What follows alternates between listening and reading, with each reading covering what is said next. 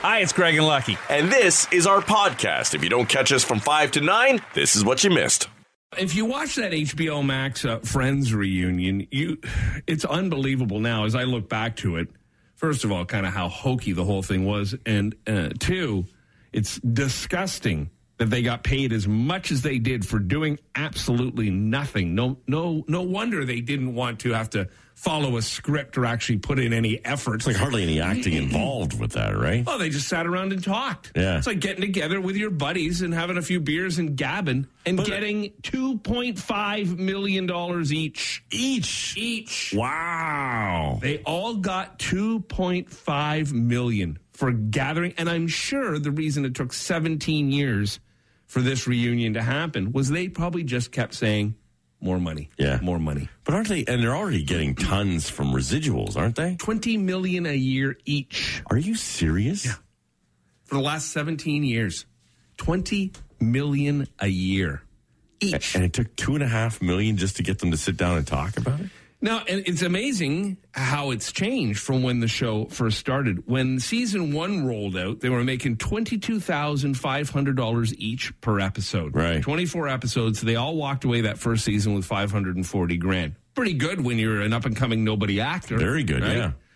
Because that's what they did. They kind of went to get a bunch of, unrecognizable actors to do it, right? Season 2, they were making anywhere between $22,500 and $40,000. It is said that David Schwimmer and Jennifer Aniston were making the most. So while the rest of the cast was making $22,500, they were making $40,000 in season 2. Right. After that, they negotiated as a team, and moving forward from there on, every new season, they all got paid the same, more and more and more, until season 9 and 10, where they were making $1 million each an episode. Wow.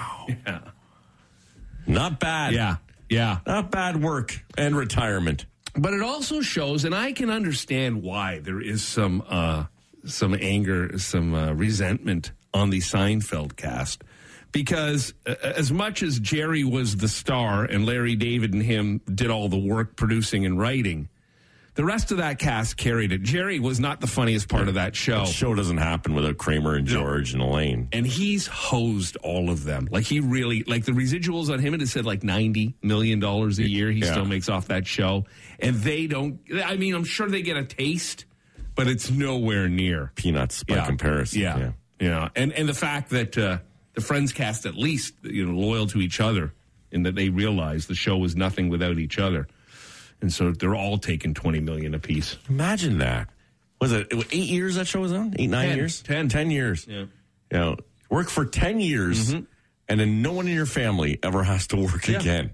Yeah. Even if at the end of season 10, final episode, you never saw another dime, you're still up. Like, you were making $24 million a season. Yeah. Those last 2 years, that's close to $50 million. You should have been out there, done. Invested properly, you're fine. Yeah, true. Except you hit the lottery every year. Right. Every single year, your lottery ticket comes up.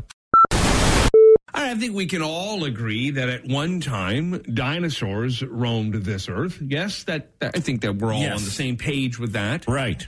Well, yesterday was International Dinosaur Day. And it has been found out that adults know very little about dinosaurs. And even though, most of us, I think, probably loved them as a kid or thought they were pretty cool. I like the Flintstones. Yeah. Well, this is crazy. Close to half of people asked said they think it's possible dinosaurs still exist in some remote corner of the world. I think there'd be photos.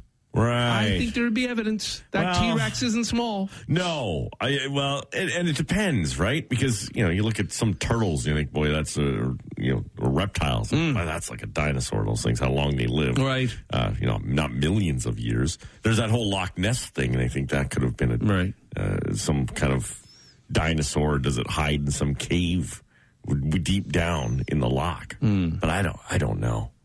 No, it seems a bit strange. I'm pretty sure that there aren't. Yeah, sure, turtles and all that. I guess they are an offshoot of the dinosaur, right?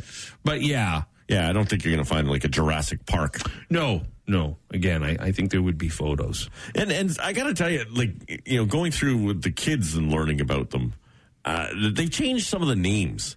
Like, I don't think the Brontosaurus is a name anymore. Oh, really? And I don't remember learning about an Apatosaurus when I was younger.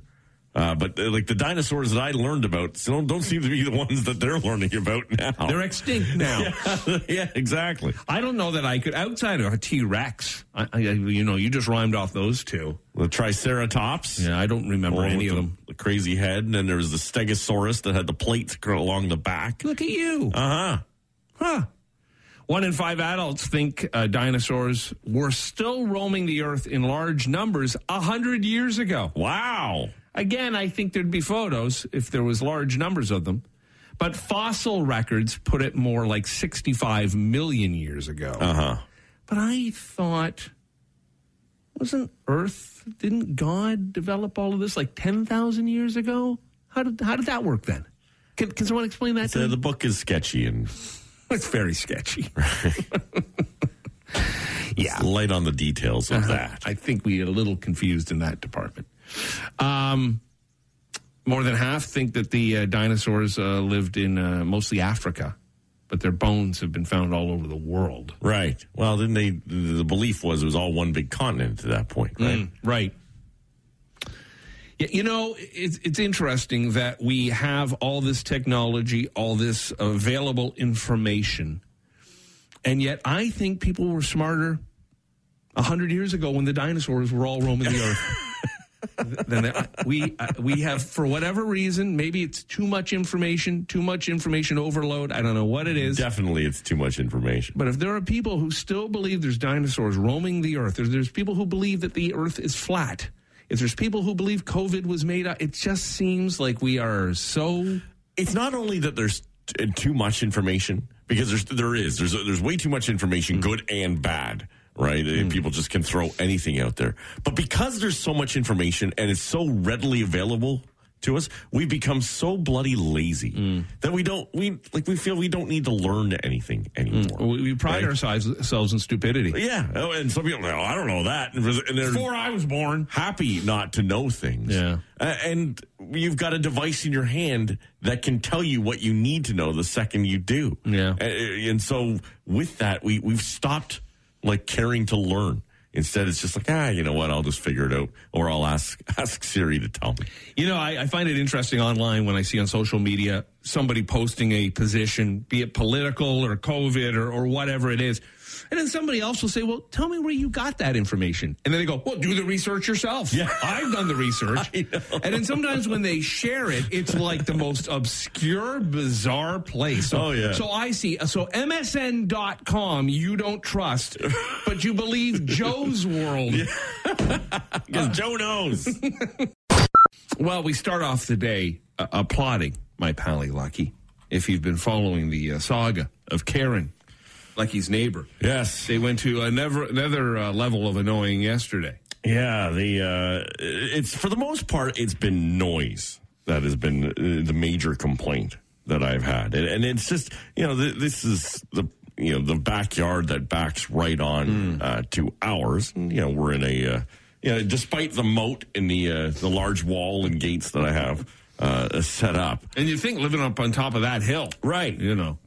But yet, and maybe that's a testament to how loud it actually is, you could just hear all the time. And it just, they don't keep any regular hours whatsoever in that family.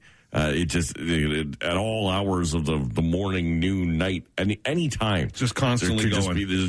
There's just chaos going on. And sometimes it's not even just in the backyard. It's just in the house and the windows are open. You can just hear screaming coming from the house. And there's how many of them in there? I haven't really... few kids? There's a few kids. Husband and wife. A couple of quote-unquote adults. A dog, right? Yeah, they got a dog as well. A couple of dogs. Well, I haven't seen one of them in a little while. And it just seems like there's a lot of people just float in and out of this thing all the time. And it's been severely annoying. But at the same time, during the day, you have to let things go. I understand that my schedule and napping in the middle of the afternoon isn't normal. Is not necessarily a request I can make for quiet at 2 in the afternoon. Yeah. But at 2 in the morning when full on conversations parties. They're just out there gabbing, middle of the night. Just gabbing. Tuesday. And sometimes, and that's where I've kind of found fault. And I haven't done anything about it for so long, except stew. Yeah, this has been ongoing for probably 2 years now. Yeah, and passive-aggressive stewing going on. You're a patient man. Because for the most part, it's just been someone talking on their phone. But just talking at 2 a.m. is still loud. Yeah. Right? Like, it's funny. I thought about it this morning as I left for the house. I go out and walk the dog, quickly just take him out on the front lawn to have a pee at 4 o'clock in the morning. And I usually have on, the radio to listen for some news updates, because that's the first thing I have to do when I'm in here is write the newscast. And when I listen to it, like, I actually had my phone, I have it almost at my ear. Right, so I can hear it, and if I move it away, like to my waist, I can't hear what's going on. But for some reason, from like their back deck, I can hear what's happening through their phone in my house. Wow! And wow! You can hear the other person. Yeah, through the window open. Wow. Right, I can't always make out the conversation, but I can tell what's going on. So she's got it on speaker, and it's cranked. It's cranked all the time, and although it's just a phone conversation, sure, you're not only hearing one side of it, you're hearing like it's like Charlie Brown's teacher going on behind it, and it's just extremely rude. I find it annoying. I find it even annoying when someone's talking on their phone, like in a grocery store or at a mall, like you're walking by somebody with your cart and they're talking loudly on their phone. Imagine that at 1:30 in the morning, constantly. Yeah. No, I don't know how you've put up with it. And part of me is just because I don't want to yell out, because me yelling outside my window is doing exactly the same thing that they're doing, at some points. And I don't think you can approach it like that, but in the calm of day is when you have to. If you see them, you have to say, oh, by the way, can I bring something up? Problem is, there is no such thing as calm of day with that. It's always chaos going on. And so finally, last night, the straw that broke the camel's back was some new lighting that they put up, because they want to, spotlight the chaos that's going on, and so as we were turning the lights out to go to bed, and this was late too, that we kind of realized after we just kind of sitting and reading on our phones. I turned off the light, and they had put like LED lights. Like all around the backyard, and it was just like, it looked like a Kiss concert was happening right outside my window, lit up like Maple Leaf Gardens. Yeah, and like inside the entire ceiling of my bedroom, even like through the blinds, was all just lit right up. And so finally, I just had to go out back and just and this was like 11:30. There's a barbecue happening. Come on! Oh yeah. And a whole bunch of people, like all family, like a whole bunch of them were outside, but they had like young children that are up, on the trampoline at 11 o'clock at night. Don't they have school? You think? Well, not going to school, but they should have virtual. Yeah. And finally, I just said, listen, if could you please just turn those lights off? And I think they were fine about it, which was great. Was she out there? Was Karen a part of it? I didn't hear her so much on and off. Maybe she left. Maybe they were having a celebration. I don't know. It was crazy. I just went, you know what? Like, and you know what? The great thing is, they were cool about it, which makes me think, boy, I should have done this a long time ago. Oh yeah. But at the same time, I went to bed just smile on my face, feeling so proud that I finally stood some ground. And because that's me, passive aggressive. I'll just be mumbling. Yeah.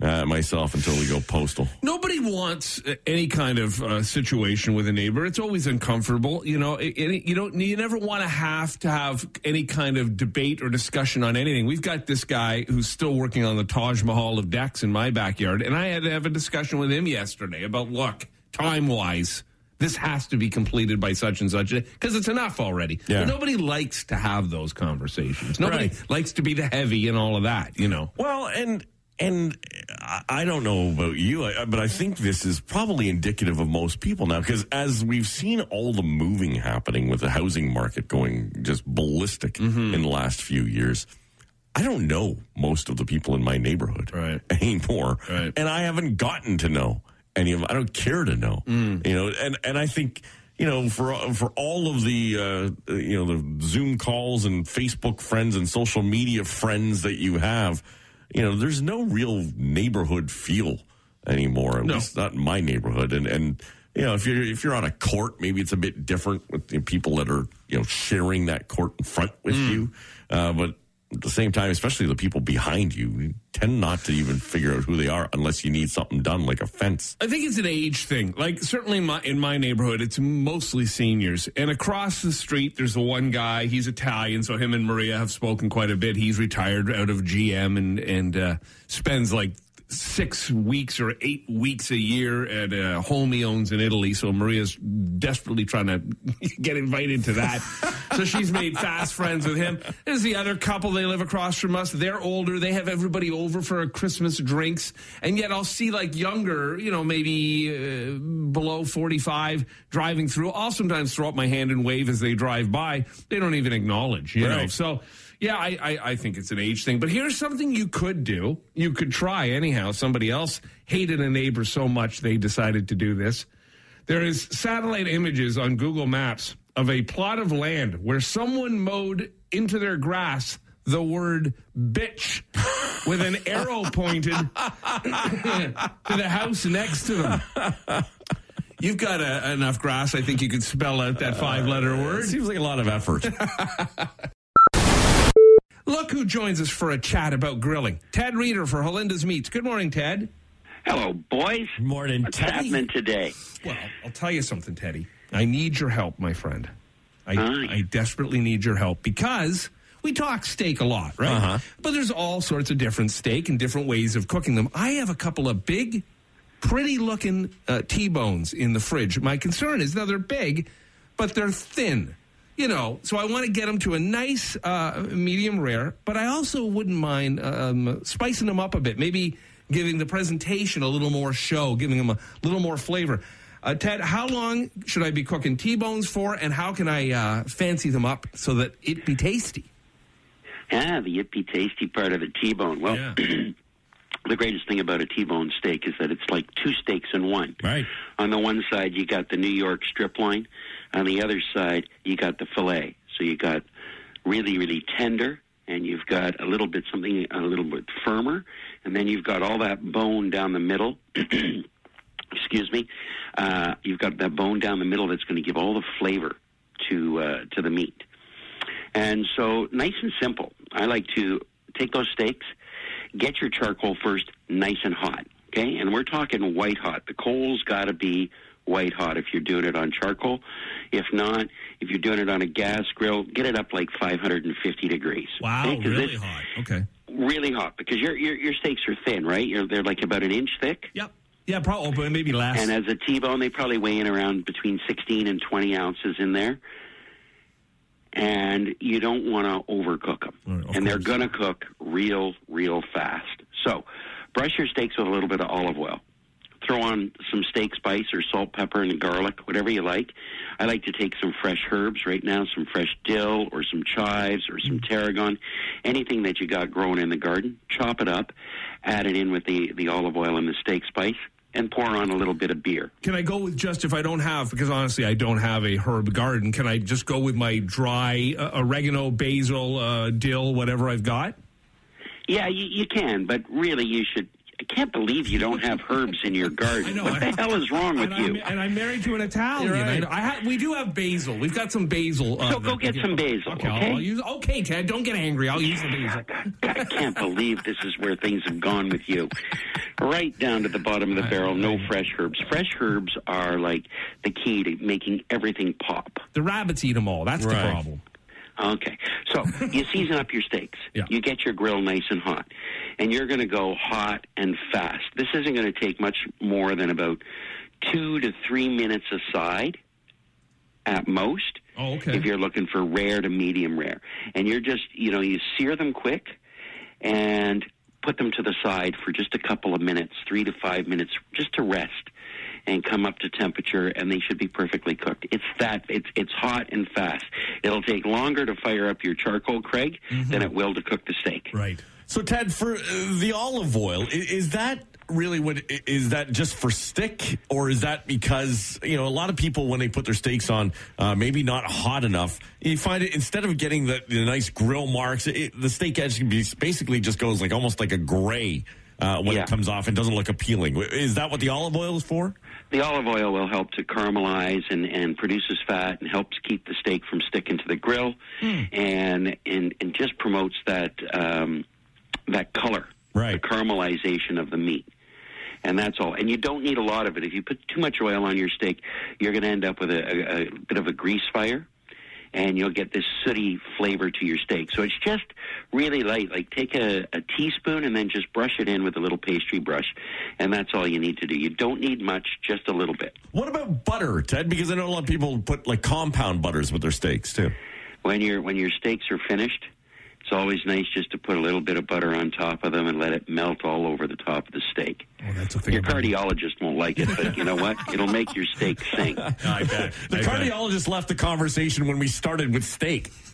Yes, that's true, too. All right. Now, because they are a T-bone, and of course with that, there's a bone in this steak, instead of throwing it to your dog's spot at the end of the meal, what can we do with those bones? Because as you mentioned, those bones add great flavor to the steak. Would we make stock out of them or something? No, not really. Okay. Like when you get right down to the end of it, once you've cooked that steak, you just need to pick up that bone with your hands, and you need to chew all the meat off from around the bone. All right. And then you can toss it to your dog if you want, or toss it out. Really, once it's been cooked, it doesn't add anything to your stock. Okay. You want to use, and other people have eaten around it, so that's kind of gross. So don't do that. Okay, very good. So just to highlight here. Eat your bone and then throw it in the trash. I saw a movie with that title once. Right. So that's kind of perverted. We just want to, just to highlight, we want the grill really hot, steaks a couple of minutes aside, so we're thinking probably 2 or 3 beers while the grill is heating up if it's charcoal. 2 or 3 minutes aside, some herbs, salt and pepper, olive oil, beautiful, off to the side, a little butter at the end, and you've got yourself a beautiful T-bone. You got it, baby. Nice and easy. All right. Ted, can you just come over to my house and do it for me? No. There's a flat no. All right, Teddy, if people want to talk T-bone or any type of steak or any type of grilling, how do they get a hold of you? You're going to find me in social media at Ted Grills or at Ted Reader Barbecue, The Joint. Which would remind me, tomorrow, right? Joint is open once again. What's the special? You got her. What's the sandwich up at El Dorado? I haven't come up with it yet, but I think my tend is going to be slow smoked prime rib, and we're going to do beef on weck, kind of like a buffalonian sandwich. Okay. What is so what is Kaiser with toasted caraway seeds and coarse salt on it, and then thinly shaved smoked prime rib. We're probably going to put some hot smoked cheddar on that thing, a little bit of horseradish mayo, and you're going to have an au jus on the side to dunk it in. Beautiful. What does weck mean? What is that? Well, if you go down to Buffalo, the weck is the seasoning on the Kaiser, and it's really it's caraway and salt. Oh, okay, all right. And that's all. And it's a Buffalo thing. You go down and you go into the bake shops, you'll find Kaiser rolls with caraway and salt, and they call them weck rolls. Kummelweck or Kummelweck roll. Kimmelweck. Yeah. Oh, yeah. Very good. All right, Teddy, we will see you at the Joint, El Dorado Golf Course, open Thursday through Sunday. Have a great day, pal. All right, boys, have a super one. Keep it tasty, people. Have a great one. Cheers. Let's do some math in your head here. Okay. Think about this. How many people do you think in your life that you completely and utterly 100% trust? Do that math. That shouldn't take long. I can count to 2. Completely trust. Trust to do what? Well, just like trust pick up my kids. Trust your children with them. Trust someone that you would trust with your finances, with your most heartfelt thoughts and secrets. Oh man, that number's going down in a hurry. Wow! So I completely open up. I mean, obviously, I'm at the top of your list, right? You know. Let's go with that. So I've done the math, and I think I'm around maybe 4 people. All right. There's 4 in your house. Yeah, well, 2 of them I don't. I fear 2 of them sleep with one eye open. Is it bad if the dog is at the top of your list? I can tell him anything. Coop would never let you down. Oh, man's best friend. You got that right. You got that right. Yeah, I guess. Yeah, I think I got 4. Huh. 1 if he's sober.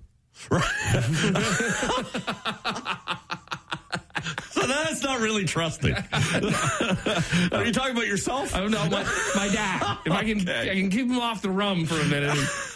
Listen, I trust my dad in that. I will never. Like, I'll trust him to tell stories. Right. I would trust him to share, stuff about my life that I wouldn't share. I just never go to him for advice. Because I've seen how he's lived his life, and it's one mistake after another. So, but yeah, okay, what do you got? What do you figure? I would say I've got a handful. Yeah.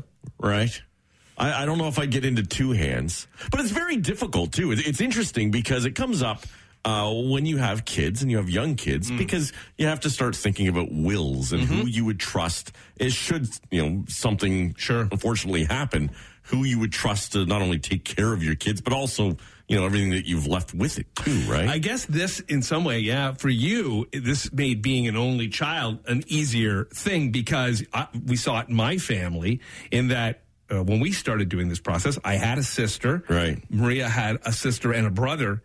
All of a sudden, well, why is it your brother that's better than my sister? Oh, gotcha. That argument can begin. Right. If you're not, because we never thought of leaving them in the care of their grandparents, because we assumed, well, what if they're not here? Right.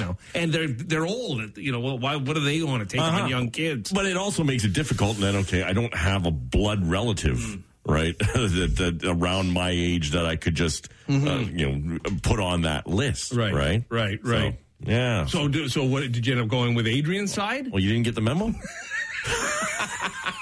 You got a pool.